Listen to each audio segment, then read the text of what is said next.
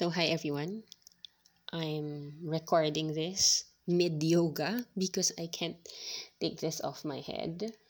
Um, I've always been an independent person. I've learned how to do things on my own and process emotions on my own. If something's bothering me, I dissect it in my head, I reflect on it, I write on it until I understand it. That way, I really not depended on anyone. And there could have been, a tsunami that has happened, a hurricane that has happened in my life. And sometimes people don't know about it, or like they think it's just rain or a drizzle, but it was actually a typhoon. And it's not that bad. I mean, it has worked well for me. I've adapted. And so I was so independent that I mean, in terms of my emotions, in terms of my thoughts, in terms of how I think about life, that I don't know, maybe the past 10 years, I realized, but it's not also so bad to depend on other people. Not codependency, not as if relying on someone else for your emotions or relying on someone else to take responsibility for how you feel. No, but there's a certain dependence that you also enjoy, that you can also benefit from, that I've been missing out on. Really, just small dependence in terms of asking people for their advice, which I don't do often. But don't get me wrong, okay? I have a loving family and I depend on them, for little things and for big things, and they enjoy things with me that increases my joy for certain things. They mourn with me when I'm sad, but there are still, a lot of parts in me that I just keep to myself. And so I'm learning that it's not so bad to open up and to depend on others as well, to let them see your tumultuous emotions, to help you process them and make sense of it all. And so as I slowly and slowly, like a turtle, like a tortoise, realizing that and taking steps towards that, it's only like maybe late last year that I've been able to admit to myself I've always been single. So it's only late last year that I've been able to admit to myself that maybe I also am looking for that human connection in a romantic relationship. I think before that, I've always told myself, I don't need that. I'm happy as it is, which is true. But I've closed myself off to certain things in my life because I always thought I don't need a romantic partner. I don't know if it stems from a certain fear of just this greater dependence on another human being who might reject you and whom you are never sure of, because family is always sure. They're always there for you and you can't escape yourself. So you have to love yourself. But to depend on another human being who is not related to you, who is not yourself, to love you and to be someone that you can depend on, someone that you can fall back on. My gosh.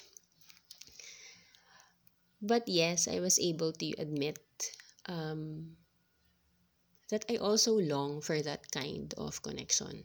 Wow, okay, the world is now crashing down for me to admit that. But yes, I do admit that. It's not such a big deal to admit, but it's such a new concept also for me.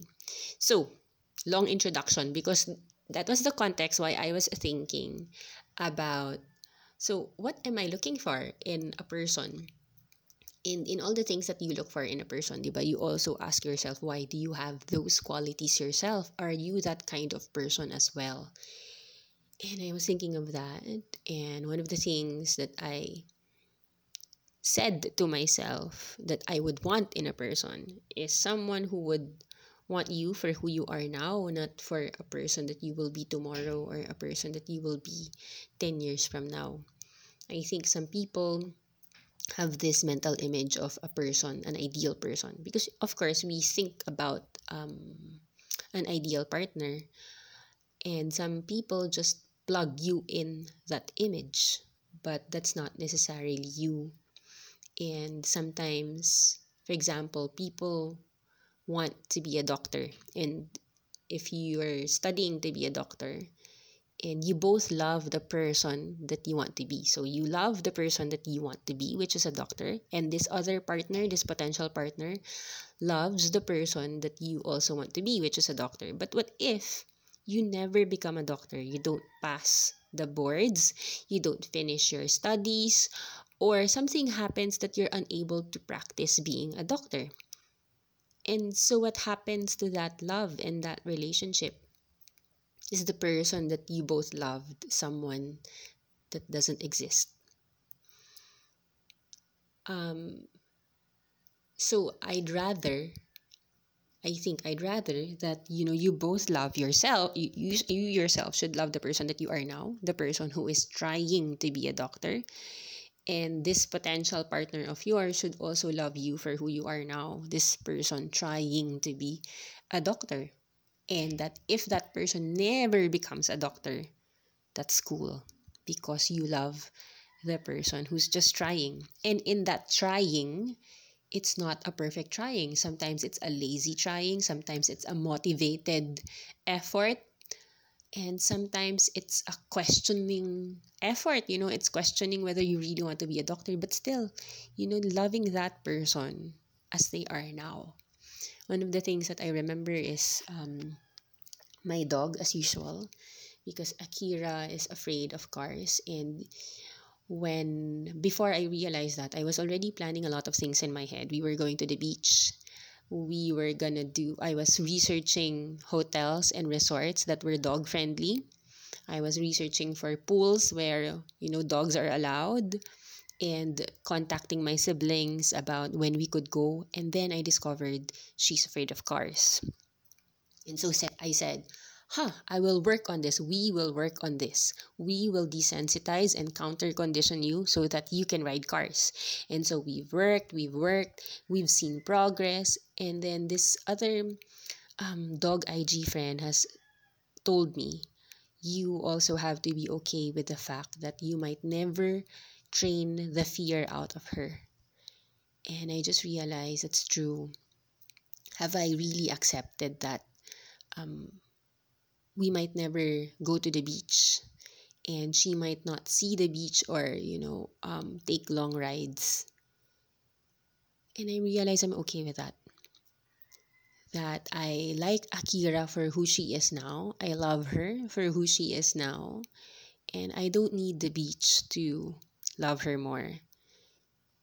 And I guess that's also what I'm looking for. If and that's what I'm asking myself. I'm this person sometimes who kills herself and demeans herself by thinking of,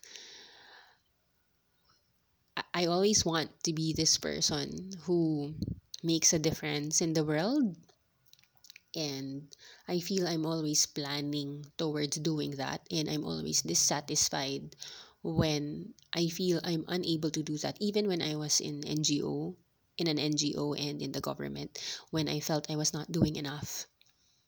And now in the private sector, I always feel I'm not where I should be.